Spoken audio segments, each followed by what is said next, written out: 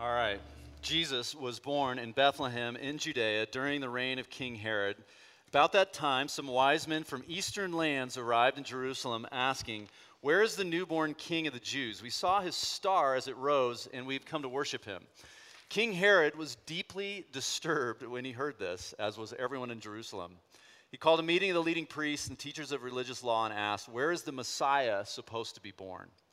"In Bethlehem, in Judea," they said, "for this is what the prophet wrote. And you, O Bethlehem, in the land of Judah, are not among the ruling cities of Judah. For a ruler will come from you, who will be the shepherd for my people Israel." Then Herod called for a private meeting with the wise men, and he learned from them the time when the star first appeared.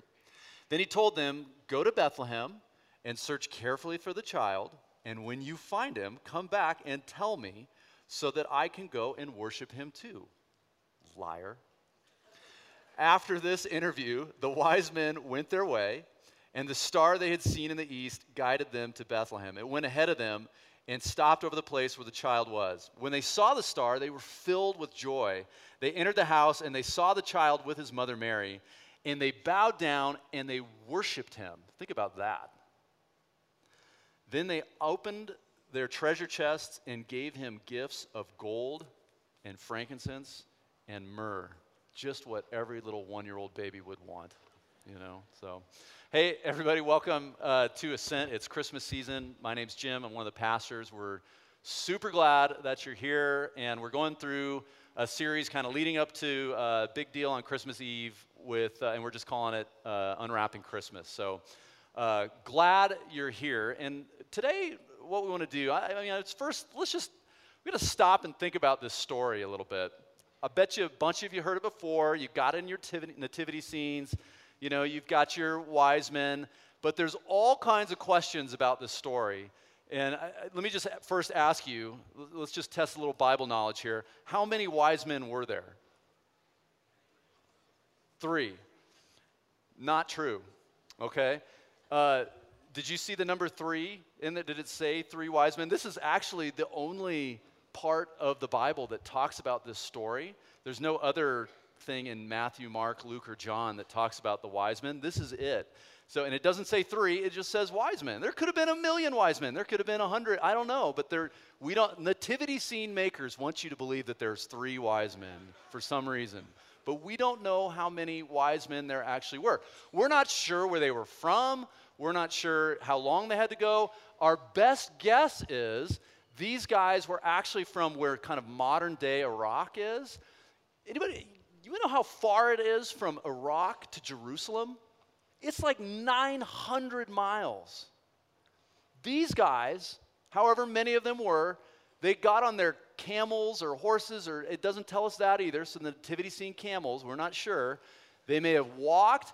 There was no Southwest flight. There's no Frontier Airlines. There's no bags fly free. These guys went like 900 miles to find Jesus. The biggest question, there's all kinds of questions. People debate this stuff all the time. It's really fun. But the biggest question about these guys in my mind is why? You ever stop and think about that with these guys? Why in the world would they do this? Why would they come 900 miles through a desert, through areas that probably had all kinds of people, bandits, that kind of stuff? They could have run out of food. They could have run out of money. They could have run out of water. This was a dangerous thing that they did, to travel that far to come follow a star. And were they really going to find what they were looking for anyway? You got to stop and ask the question, why? Guys, this Christmas, so we're leading up to it, we got to stop and ask the question, like, what is this all about? Like, why are we doing this? Why would we show up on Sunday mornings like this? Why would we show up on Christmas Eve? Why would we invite our neighbors to come hear this? Why? What is this all about? Let's unwrap this whole story and say, what are we doing this Christmas when it comes to this Jesus? Why? Well, I want to start. If you haven't been here before, I'm just like obsessed over writing stuff on little boards. So I've got not my flip chart. I went big today. I've got a whiteboard. I want to start by answering the question, why not? Why would we not do this? Why would we not follow Jesus leading up to Christmas. Here, some of you guys are going to be like, did he just write that?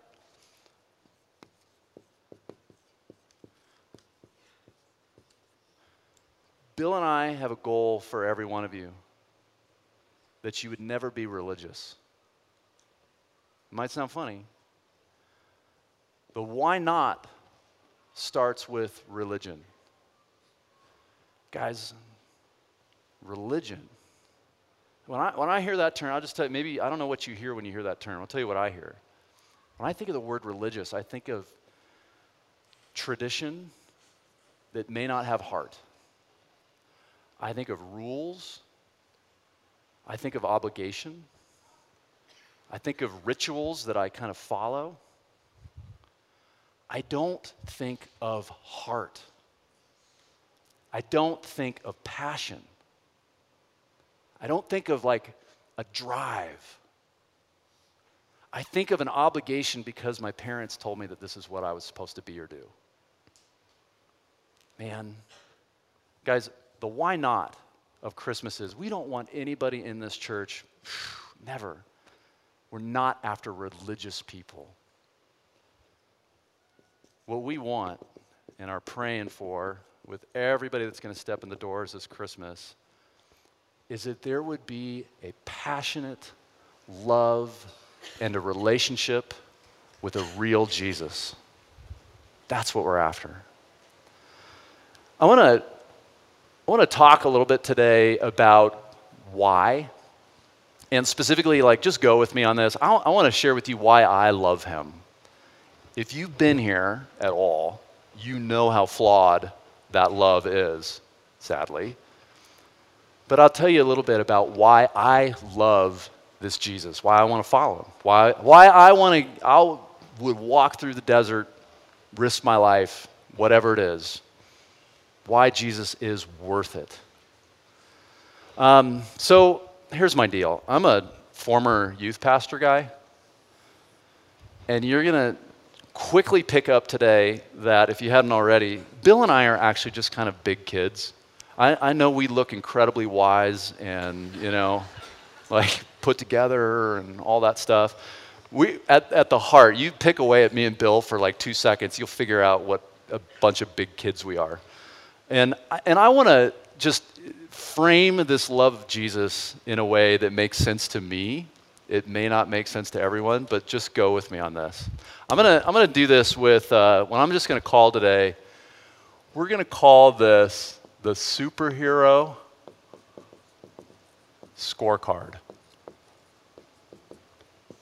One of the great traditions about Christmas is the movies. I mean, who's going to Star Wars on Friday night? Come on. Thursday? I don't know. I thought Friday was opening day. They duped me at the box office. So I got Friday night, 7 o'clock. I'm so pumped. I love Christmas movies. It's not just Star Wars, though. Before that, there was the Lord of the Rings movies that always came out. But this year, you're seeing more superhero movies, too. And so, you got Thor out right now. You've got Justice League, all this stuff. I love this time of year because of the movies. And one of the ways I make sense of how I love Jesus is by superhero movies. And let me explain, okay? Let me just run through a few things with you, and you can see if you can pick up where I'm going with this. Let's start with Thor. You guys know Thor? Man, I get jealous every time I see that dude's hair. That's just, I would look so good with that big blonde lock. What do you love about Thor? Those of you guys who know your superheroes, what's one of his biggest, coolest things that he's got? The hammer. You guys, that hammer. You realize he can like chuck that hammer at people or whatever, and it comes back to him? What else can he do with the hammer? But, he can summon lightning. We're putting that on the superhero scorecard for sure. The guy can change the weather. That's awesome. One of the things that he can do with his hammer that not many people know about, I bet a bunch of you Thor people, junkies, don't know this. He can actually, the hammer can change matter. He can change something from one thing into another. Come on. We're going to give him manipulate matter. Are you kidding me? Awesome. Thor's not the only guy. You got Wolverine. Here's Wolverine. Wolverine's a good guy. He's got a little steak knife thing going on with his hands. But what I really love about him is the hair. And there's a theme here. I'm actually trying to get Bill to do because I can't, but he could do that look for Christmas Eve. I mean, come on. You imagine you walked in and Bill looked like that with a little chops on the side. But one of the things I love about Wolverine is why he's got longevity. Anybody know what he can do? He can actually heal himself. We're going to put that one on the superhero scorecard because that would come in handy for any of us, I'm sure. Superman, what is Superman's biggest skill? He can fly, which we would call, we're going to say, defying gravity. Definitely counts on the superhero scorecard. Some of you don't know this. Superman actually has another skill that comes in handy sometimes. He's come back to life twice. Did you know this? Once in the 90s, Superman came back to life, and I'm not going to spoil it for you, but maybe recently too. Comes back to life, definitely on the scorecard. And then we're going to look at our last guy, Tony Stark, Iron Man. I never used to really like Iron Man until recently. My boys have kind of started making me watch the movies, and I'm like, this guy's actually pretty cool. So here's my question for you. What is Iron Man's superpower? Somebody said the suit. What else? How did he get the suit? Because he's smart. Yes. I would even argue what his real superpower is. He's the smartest person alive. Smartest alive. Not in everything, mind you, if you've seen the movies, but he's pretty intelligent when it comes to technology. So look at our scorecard here. You take a composite of the people that you grew up with that you love the most. And by the way, I just didn't love Wonder Woman when I was little, but like the last 2 years, I'm like 2 thumbs up, right? So we could put her on the list too. But if you take a composite of all these people that you love, and you look at what they're capable of, can we just go with me for a second on this? What if we made another little column right here? And we put Jesus right here. How does Jesus compare with these guys?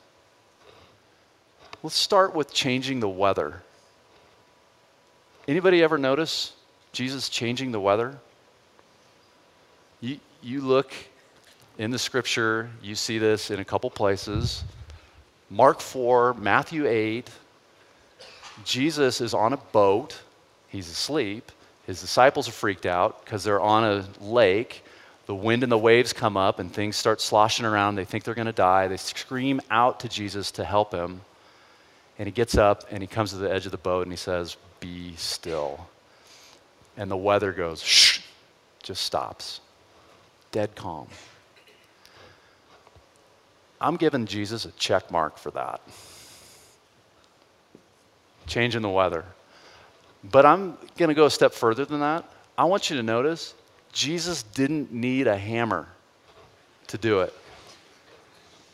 I'm giving him double check mark for not needing a hammer to do that. Manipulate matter. You look at John chapter 2, Jesus shows up at a wedding. Everybody's having a great time until the tragedy happens where they actually run out of wine. There's these huge barrels. Jesus asks them to fill it with water, and what happens? Just like that, Jesus does this miraculous thing where he changes the water into wine. I'm giving him a check mark for that, and again, he doesn't need a hammer. I'm giving him a check, double check. Does Jesus heal himself? Anybody ever remember a time where Jesus healed himself? I guess we could count the resurrection as that. So I'm just going to give him a little check mark for that one. But let's go a step further and say Jesus is in the business of healing everybody. You can't open anywhere in Matthew, Mark, Luke, or John, our Gospels, and not find Jesus healing someone. He's healing people with their eyesight. He's healing people who can't hear. He's healing people who have been bleeding for decades. He's healing people that have some sort of demonic something that is controlling them. Jesus is always out there healing someone of something. I'm giving him a double check mark because Wolverine could only heal himself. It looks like Jesus to me can not only heal himself, but he can heal other people too. Does Jesus ever fly? Does Jesus ever defy gravity? Yeah, there's a little story about Jesus where the guys are all out on a boat in the middle and it's dark and late at night and they wake up and they look across the water. Last time I checked, when I was in water, I actually sunk when I got in the water. Jesus is walking on top of the water. We're going to give him a check mark for being able to defy gravity. But what else does he do? He comes up to the boat. All the disciples are inside the boat. He sees them. He sees Peter, and he says, Peter, come on out. Peter steps out of the boat, starts walking on the water. Not only does Jesus have the power to give himself the ability to defy gravity, Jesus was actually able to give that to just like little peons like you and me. Double check mark for Jesus on that one. Coming back to life, we read about it in all four, Matthew, Mark, Luke, and John. We're going to give Jesus a check mark for that. I want you to notice, though, the big difference between Superman and Jesus. Superman needed other people to help bring him back to life. Jesus is calling on no higher power than himself. Jesus is bringing himself back to life. And not only that, you find in John chapter 11, Jesus showing up 4 days after a buddy of his had died. He shows up at the tomb. They roll away this tombstone, and his friend Lazarus actually comes out of the grave. Jesus has the ability not just to raise himself back up to life, but someone else as well. That is worth a double check mark. Smartest man alive. Let me ask you this. Is Jesus smart? You know, some of us have got friends. I'll bet you got a friend. I want you to think of this person. Don't point at them, okay? But think of this person. You've got a friend who you would describe as one of the nicest, kindest, most gentle, compassionate, loving, caring, big teddy bear kind of person. You got that person in your mind? And if somebody pressed you and said, be honest, how intelligent do you think that person is? If you were honest on this person that you have in your mind, you're thinking, yeah, maybe not so much. Really high on the caring, loving, wow, compassionate, big teddy bear kind of end, but not so high on the smarts end of things. Is that Jesus? Because I think if we had a little test right now where we said, write down your adjective to describe Jesus, we would probably all write down words like, oh, loving and caring and, knows me, like that.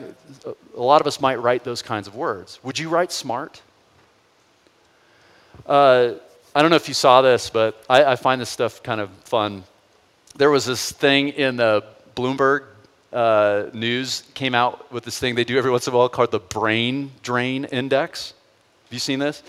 The Bloomberg Brain Drain Index. What they do is they look at all the cities across the U.S., they total up all their advanced degrees and kind of their intelligence, and they have all these categories to try to figure out what is the smartest city in the U.S. Anybody want to guess what city won the Bloomberg Brain Drain Index this last year? This is our city right here. Boulder. All the cities in the U.S., Boulder wins. You can insert your Boulder jokes now. That's fine. But here's a question for you. Can Jesus be the God of that city? Can Jesus be the God of the Silicon Valley? Can Jesus be the God of New York and Boston? Can Jesus be the God of the hub of intelligence? Or is he just a sweet teddy bear? You get this story in Luke chapter 2. It's kind of fun because there's all kinds of stories about Jesus in the Bible, but they generally fall into two categories. They're either the birth stories that you get usually at the beginning of Matthew, Mark, Luke, and John, or you get stories about Jesus from about age 30 to 33, and you see him in life, in people, and healing, and that kind of stuff. So Jesus' stories fall generally into those two categories, except for one story. There's one story in Luke chapter 2 about Jesus, and he's age 12. And here he is. You know, he's got a family, and he's in Jerusalem, this big city, for a big festival with his family. The family leaves. Mary and Joseph leave, and they all head down the road on their way back north, and they actually get down the road, and they figure out that they've left him behind. And so Jesus is actually back in Jerusalem now, and he's there for 3 days. And if you read the story in Luke chapter 2, it basically talks about how Jesus is there, and he's interacting with the teachers and people there, and he is wowing them with his questions, with his answers, and what he knows. And I always kind of thought, like, well, it's just, is Jerusalem one of those, is it like a cow town type thing? Like, is there, you know, is it not like the highest center of learning place? Like, isn't Rome the highest place of learning, and Jerusalem is kind of like, woo, way down here? But as you look at it and kind of research this stuff, Jerusalem was up there. Jerusalem was like the regional center of new ideas and thoughts and things that were happening, you know, the latest things that people are talking about happening in Jerusalem. Guys, Jesus at age 12 is going toe to toe and wowing these people.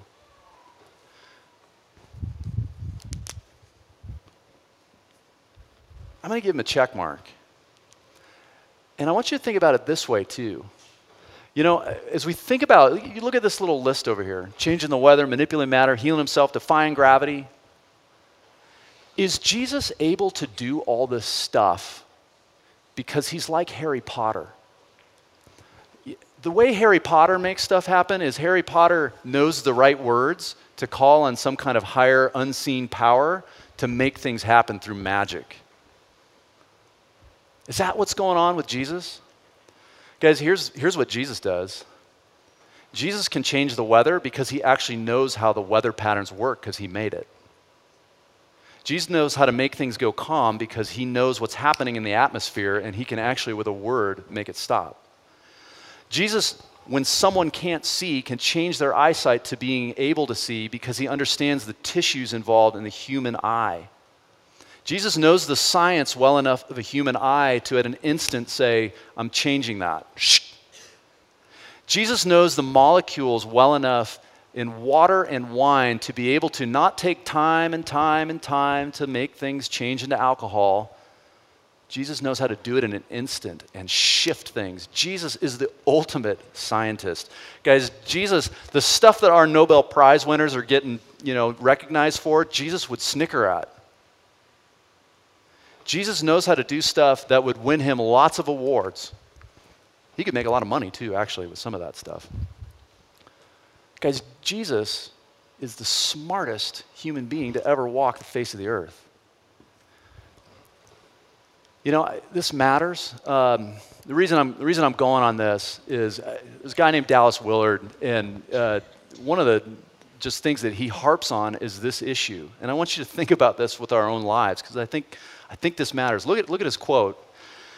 Dallas Willard says, "It's not possible to trust Jesus or anyone else in matters where we do not believe him to be competent. Jesus is Lord." In other words, he's who I'm going to follow, who's who I'm going to put my whole life under. I'm going to trust him.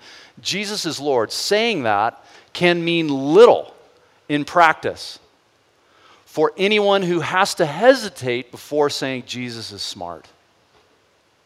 He is not just nice, he is brilliant.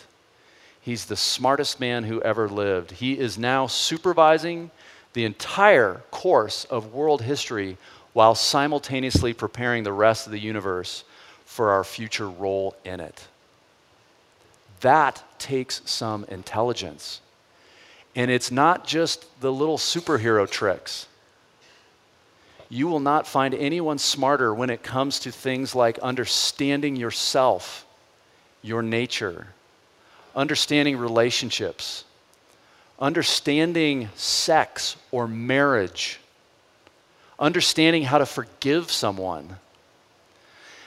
You pick up Matthew chapter 5 and read through chapter 7, and you will find no greater things that have ever been said in the last 2,000 years on any of those topics.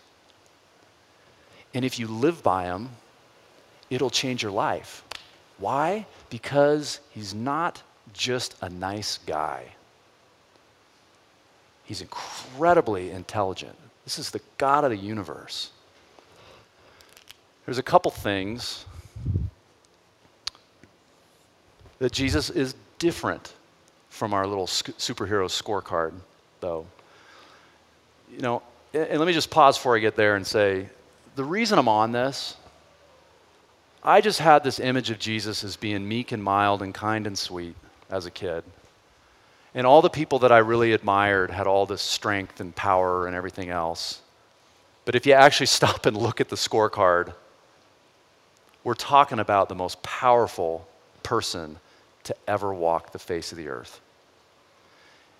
And this is why I love him. He's got a couple things different than our right side of the scorecard. You know, I had to come to grips with this as a kid. Darn. I wanted Spider-Man to be real so bad. But the truth is, we know everything on this side of the column is fiction. Man, what if it's true that this Jesus actually is real? That this kind of power is in a real person who is still alive today, who not only has all that power, but he just happens to know you and love you. He's not hiding behind a costume. He's not running into a phone booth. He's not concealing his identity. This is a Jesus that is real and knows you and has all kinds of power. And he has, ironically, the same goal as these guys. If you boil down any superhero movies that you like, those superheroes are actually after doing one thing. They actually want to save people. Pretty cool. There's always some super awesome villain guy who's going to control the world and kill everybody and take over and have all the money. And the goal of our superheroes, right, our Avengers, is to save people. Let me ask you this, how do they do it? At the end of the day, what happens in every single superhero movie? They will save people by violence. That's why we love the movies, man. They're blowing up trucks and buildings and destroying cities, and we'll pay all kinds of money to go see that, special effects. Jesus has the exact same goal, to save people, and here's the crazy thing. He goes about it a little different. Jesus saves people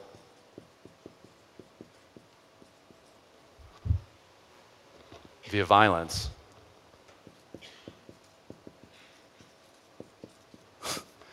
But it is violence that he allows against himself. Are you kidding me? The most powerful, nonfiction,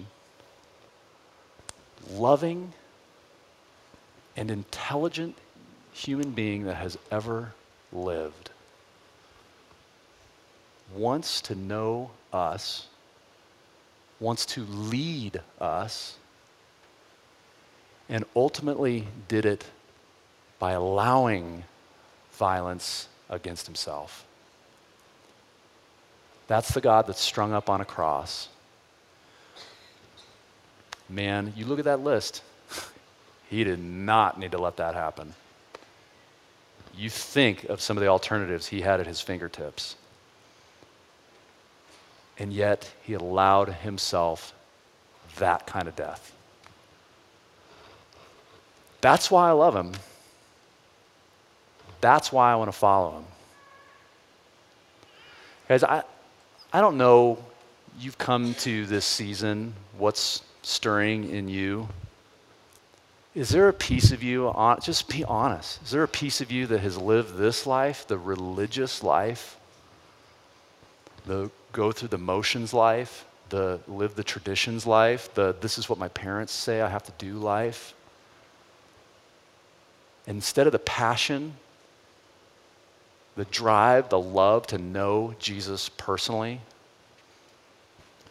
man, at some point,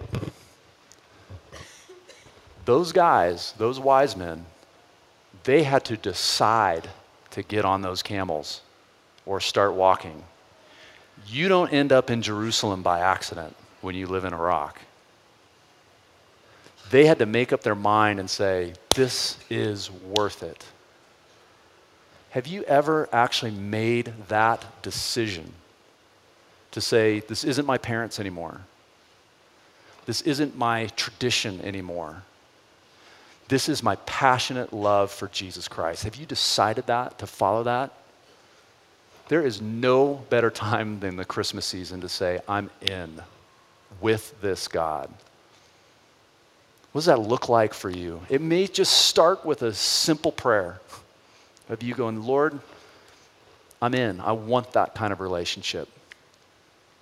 I want to take a second, and I just want to pray for that. I want to pray for us as we walk into the season together, that God would beat out of us any sense that is obligation and would put so into us by his Spirit that incredible passion and love for this guy. God, we want that. It's easier said than done. But I pray for myself, I pray for my friends here, that you would guide us into what it means to have this kind of relationship and passion for you. Lord, break through the barriers. Break through the barriers that we might have in our minds of who you are. Show us who you are, that incredible passion and energy and love and power. We want to follow you, God. So, Lord, we give you ourselves today, and we just want to say we trust you. And if today is a first step in that direction, we pray that we would have the courage to pray that. And we pray that together in Jesus' name. Amen.